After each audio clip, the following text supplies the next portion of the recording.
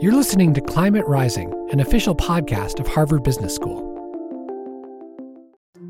Are you looking for another business podcast that addresses some of the world's most complex challenges, including climate change, with the help of experts engaged in cutting-edge research? Then you should check out If Then, the new podcast from the Stanford Graduate School of Business. If Then is made for curious people looking for answers to challenging questions. Each episode focuses on an in-depth conversation with a Stanford GSB professor about the innovations and insights they're most excited about and why they matter. If you're looking for a place to start, I recommend their recent episode with Bill Barnett, Stanford GSB's professor of organizational behavior, about climate change and sustainable business ideas. The premise of the episode? If we want to seriously address the climate crisis, then we need to engage foolish business ideas. It's a fascinating conversation. So don't wait. Follow If Then, that's if/then, wherever you get your podcasts. This is Climate Rising, a podcast from Harvard Business School, and I'm Kate Zerinner, the show's producer. As part of our series on corporate net zero programs, we're sharing an episode of Boston Consulting Group's Climate Vision 2050 podcast, which imagines a net zero future less than 30 years from today and shows us how we can get there. Climate Vision 2050 is a work of imagination, but it's not a fantasy. In this episode, you'll hear about the path to decarbonize aviation through aircraft design, alternative fuels, and infrastructure improvements. Here's the Sustainability at 36,000 Feet episode of Climate Vision 2050. What you're about to listen to is a work of imagination, but not fantasy, set in the year 2050.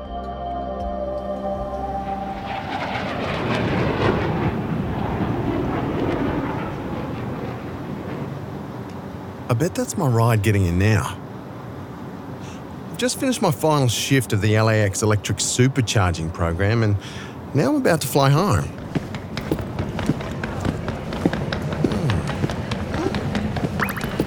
I just got a notification about my flight on my Holo Watch. Oh, bloody hell!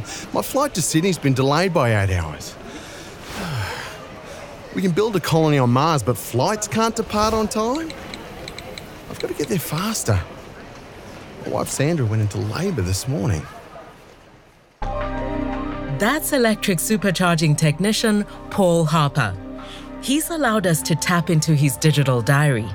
Today, Paul's going to provide us a window into sustainable aviation as we explore how this industry radically adapted to reduce carbon emissions and protect our climate.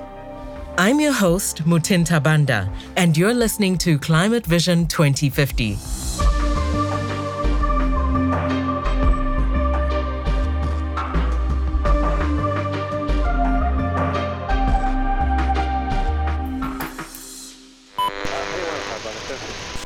More trees will be planted in 2024 as carbon offsets for the aviation industry.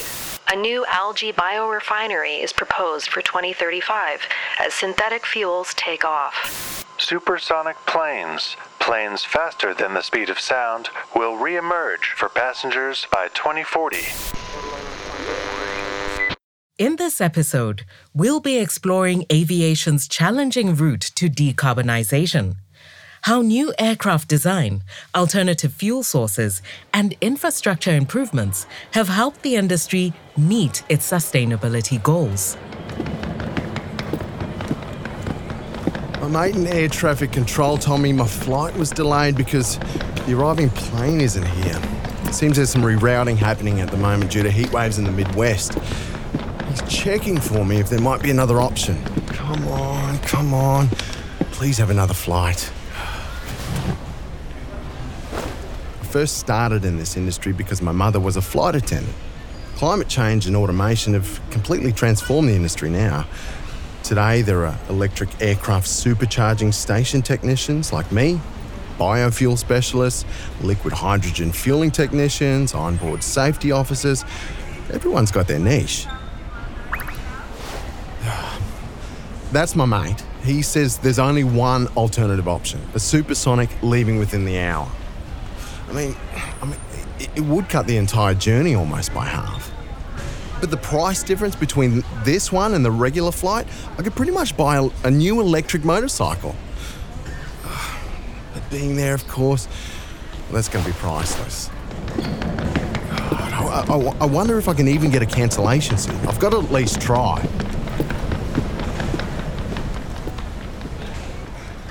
Decarbonizing aviation seemed like an insurmountable challenge, especially in comparison to other modes of transport. We had to deal with something completely new because for more than 100 years since the Wright brothers, aviation depended solely on fossil fuels and the conventional aircraft propulsion systems, which is the system that generates thrust to move the aircraft in the air.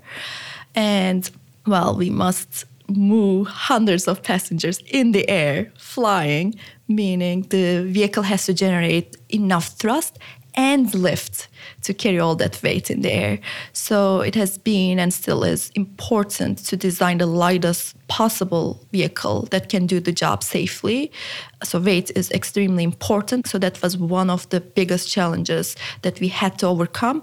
Still a challenge that in 2050 we are working towards. Gokchin Chinar is an assistant professor of aerospace engineering at the University of Michigan. She's the director of the Integrated Design of Environmentally Friendly Aerospace Systems Lab. That's IDEAS Lab for short. At the IDEAS Lab, Gokchin investigates the system's design and integration for sustainable aircraft concepts. Air transportation is one of the safest modes of transportation. That's why historically we have been very cautious when it comes to radical changes, because radical changes bring risk. And to mitigate the risks, we needed to put enormous amount of effort, time, and money into research, development, and testing of these novel propulsion systems, which can bring zero emissions, which can make sustainable aviation a reality. Flying is more popular than ever, increasing the difficulty in decarbonizing the industry. Raya Whalen is a senior director at BCG who works with airlines and members of the aviation sector to decarbonize. We've seen the rise of the middle class in countries like India and China. We've seen the development of Africa. And the rise of the middle class in some of those regions has allowed those consumers to access flights. And so you've seen shifting traffic patterns where it's not as driven today by North America and Europe as it was 30 years ago. Aviation systems have undergone an enormous transformation as they've worked to adapt to extreme weather conditions. With climate change, storms have gotten so much more severe and actually a lot more unpredictable. And so we're seeing a lot more delays today due to weather than we would have 30 years ago. But thankfully, given computer modeling, we often know further in advance when there are going to be storms and when there are going to be delays. The other big thing is flights are much more turbulent today. And turbulence and severe turbulence, they can happen not just in storms, but when there's what's called clear air. And it's actually 2 to 3 times more frequent today than it was back in 2020. Clear air turbulence has increased due to the effects of climate change, as carbon dioxide in the atmosphere has impacted jet streams. Violent buffeting of aircraft in some cloudless regions are predicted to increase in the 2030s. New jobs will be created by 2040, building out airport infrastructure to accommodate sustainable fueling options. Facial recognition technologies are set to phase out all forms of paper and digital tickets by 2050 at all major airports across the globe. Back in the main area of LAX Airport, Paul begins to make his way toward Terminal D, where supersonic flights depart from.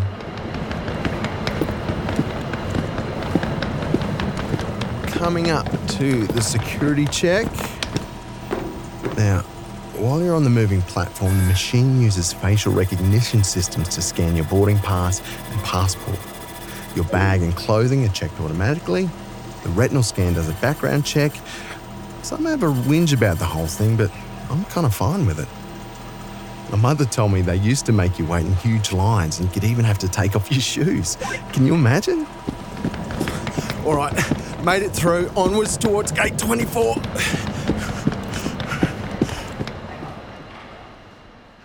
Today in 2050, flight delays are often caused by rerouting of planes to mitigate the effects of what's known as contrails.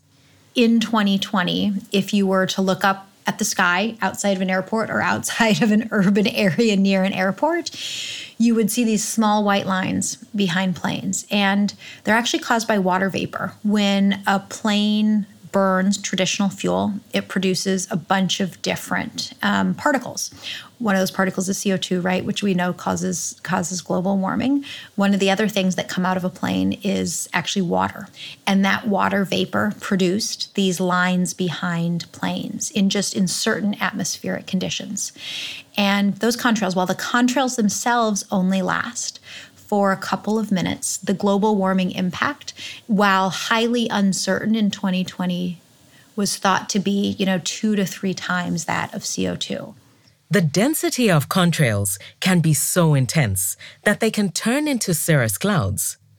These are a naturally occurring type of cloud that acts as a blanket over the Earth, especially at night, and traps heat in.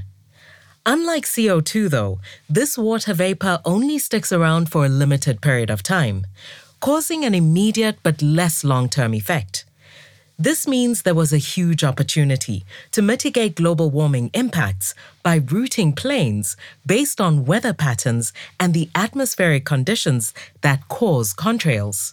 When such atmospheric conditions exist in aircraft's flight path, the aircraft simply change their altitude. They fly lower, where the temperature is warmer. So it is less likely for the aircraft to create contrails. The advanced air traffic management systems that we have today can accommodate these flight path alterations very seamlessly. Paul arrives at the gate for the supersonic flight to Sydney. I managed to snag a seat, but at an enormous fee, but it'll be worth it if I can get there when my baby's born. I'll just put my bag on the conveyor here. Yeah, right. I'm charged a fee for extra weight, of course. They've never been stricter about weight for cabin baggage. Every extra pound means extra fuel. Okay, just stepping onto the plane now. The interior of these supersonic jets are long and narrow. They're what's known as a delta wing configuration. They've got a long tube and triangular wings.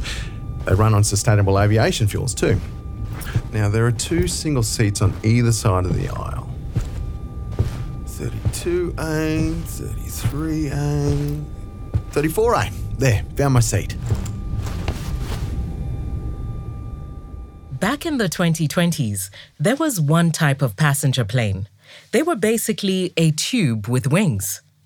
The wings doubled as the fuel tanks. Today in 2050, we have long, sleek supersonic planes run on sustainable aviation fuel and blended wing-body planes run on liquid hydrogen. Blended wing-body planes look like one big triangle, or old-style fighter jets. The passengers sit in the wings on these planes. The blended wing body itself is about 20% more efficient than a traditional plane. And it has the added benefit of you don't actually have to store fuel in the wings. And so you're open to many different fuel types, right? It's much easier to load canisters of pressurized liquid hydrogen onto a blended wing body. You couldn't put that in the wings of a traditional plane. And so we've actually been able to marry the blended wing body design with new types of fuel to get to flights that are much more sustainable. Blended wing body planes are more aerodynamic than traditional models, maximizing efficiency and creating new opportunities for liquid hydrogen fueling. But before liquid hydrogen started to really take off, the aviation sector started working with what's known as sustainable aviation fuel, or SAF. There are 2 main types of these fuels, what's known as biofuels and synthetic fuels. So biofuels are made from feedstocks, and actually the stuff that you can make biofuels from is fascinating. You can take used cooking oil and convert it into fuel. You can take agricultural waste, forestry residue, sugarcane, all types of things. You can take and use chemical processes to make fuel that can actually power planes. And what's so interesting about these is when they actually fly in the air, you're still emitting CO2. You're just capturing that CO2 very recently. And so the overall reduction is circular. The benefits of these types of fuels are that they can be used with the traditional tube and wing body planes and airport fueling infrastructure. But collecting these types of fuels can be an incredibly challenging process. When we're talking about used cooking oil, we're actually talking about used cooking oil at restaurants. And so there's only so much used cooking oil that can actually go around. You can imagine the complexities of collecting used cooking oil and driving a van around a city to every restaurant to collect used cooking oil to make fuel. There's just not enough of that. Biofuel was an important piece of decarbonizing aviation early on in the 2020s and 30s, but it wasn't enough. Synthetic aviation fuel provided another option that could be used in existing infrastructure. Synthetic fuel is also a type of sustainable aviation fuel. It is created by capturing the carbon from air or even other industrial processes, and then you synthesize it with hydrogen. The challenge with synthetic aviation fuels is that this is an incredibly complex process, and one that requires massive amounts of renewably sourced electricity. One large producer of synthetic fuels for aviation today is the North Sea Energy Island, one of the oldest energy islands in existence. Renewable electricity is harnessed from massive wind turbines to be put to use to create fuels for the transportation sector. You can learn more about the production of these sustainable aviation fuels in episode 1 of our series, Ballad of the Windrigger. The electric aircraft is another climate innovation. Electric aircraft or electrified aircraft really took off in the 2020s on paper. So there were a lot of people working on new designs of these hybrid electric propulsion concepts or fully electric smaller aircrafts. There were lots of different startup companies, for instance, back then, who did flight tests with hybrid electric or fully electric aircraft. The problem back then was that these aircraft, hybrid electric or electric aircraft, use lithium-ion batteries. The issue with these batteries were that they were very, very heavy compared to how much energy they could store. This means that these aircraft are limited to short-haul flights. Another drawback is that lithium-ion is not an infinite resource. The benefits of these types of planes is that they are fully emissionless.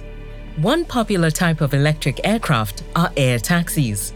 These are small aircraft that offer an alternative to ground transportation, and helipads across cities make vertically departing and landing a breeze. The most recent innovation in fueling technologies for aircraft are those that run on liquid hydrogen. Liquid hydrogen emits water vapor instead of CO2. Although the water vapor still contributes to contrails, the long-term climate effects are dramatically reduced. Some of the challenges of working with liquid hydrogen are that it is extremely flammable and difficult to store in insulated tanks without leakages. Also, the entire design of planes needed to change to be fueled with liquid hydrogen, along with airport infrastructure. Storing the liquid hydrogen is definitely a big challenge. There you need to keep it very, very cool. And as a passenger, though, you don't even see these storage facilities. But at some airports, there are storage sites with insulated tanks to store liquid hydrogen. But other than that, some other major airports get their hydrogen from a nearby location that generates hydrogen, and for other airports, they have hydrogen delivered to them through the global hydrogen transportation network that we have. So we have solved most of that infrastructure challenges for hydrogen delivery to major airports, but there is still more infrastructure to be built for smaller, less crowded airports. Paul flies faster than the speed of sound over the Pacific Ocean, enjoying some of the amenities that his flight has on board. Now, I'm wearing a VR headset, which is provided to everyone on board, and if I click this button here, I'm tapped into the 3D cameras attached to the bottom of the plane. So not only am I able to look over the clouds and ocean from my seat, but I actually get a 360-degree view of everything around me. Everyone who is flying supersonically is given these noise-cancelling headphones to use. I've also applied automatic noise cancellation to this recording so that you can't hear the sound of the plane. But if I turn it off for a brief moment, that noise cancellation makes this a much more peaceful way to travel. Now, there are no stewards on this flight, just the one safety officer. Also, I placed an order about 15 minutes ago for a bean burger, and now it's coming down from the ceiling above my seat. Oh, I love airplane food. 3 hours to go. Next year in 2035, battery recycling facilities will open near many regional airports. The Global Hydrogen Transportation Network will expand its operations by 2042. As startup planes, they'll have the first sustainable hypersonic passenger flight ready by 2055. Action could have been taken much more quickly than it was in aviation, and the importance of collaboration cannot be understated. I mean, when you just think about the aviation sector, you have OEMs, you have fuel producers, you have airline operators, you have airports, right? There's every different sector where to move to a different solution, they needed to play their role. Airlines themselves could not fly a blended wing-body plane if an OEM did not produce that plane. And airline could not fly on sustainable aviation fuel if the airport didn't set up the infrastructure and the supply chain to fuel a plane with sustainable aviation fuel. And not only that, but the international nature of travel and the way a plane flies from New York to Singapore and then back to New York, you have to have those solutions in New York and in Singapore for the sector to reach net zero. But the process is not over yet. There is still so much to be done, and new innovations are needed to safeguard this industry for the future. Well, infrastructure continues to be a major challenge, especially for hydrogen. The production rate of synthetic sustainable aviation fuels is still being improved. There is definitely more room for improvement there. Also, scientists are working on new chemistries that can unlock more energy-dense and safe batteries. We continue working with other industries to make the electric power grid 100% renewable at airports all around the world. Paul touches down in an air taxi on the helipad at the Royal Prince Alfred Hospital in Sydney.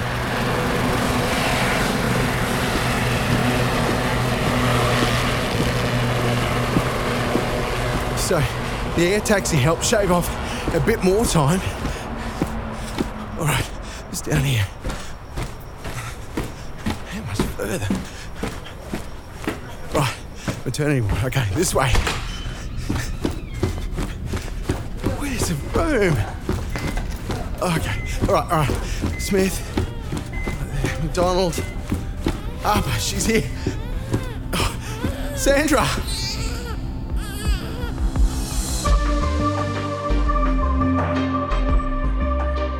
You've been listening to Climate Vision 2050, a podcast from BCG that explores how the world radically reduced carbon emissions and saved itself from climate catastrophe.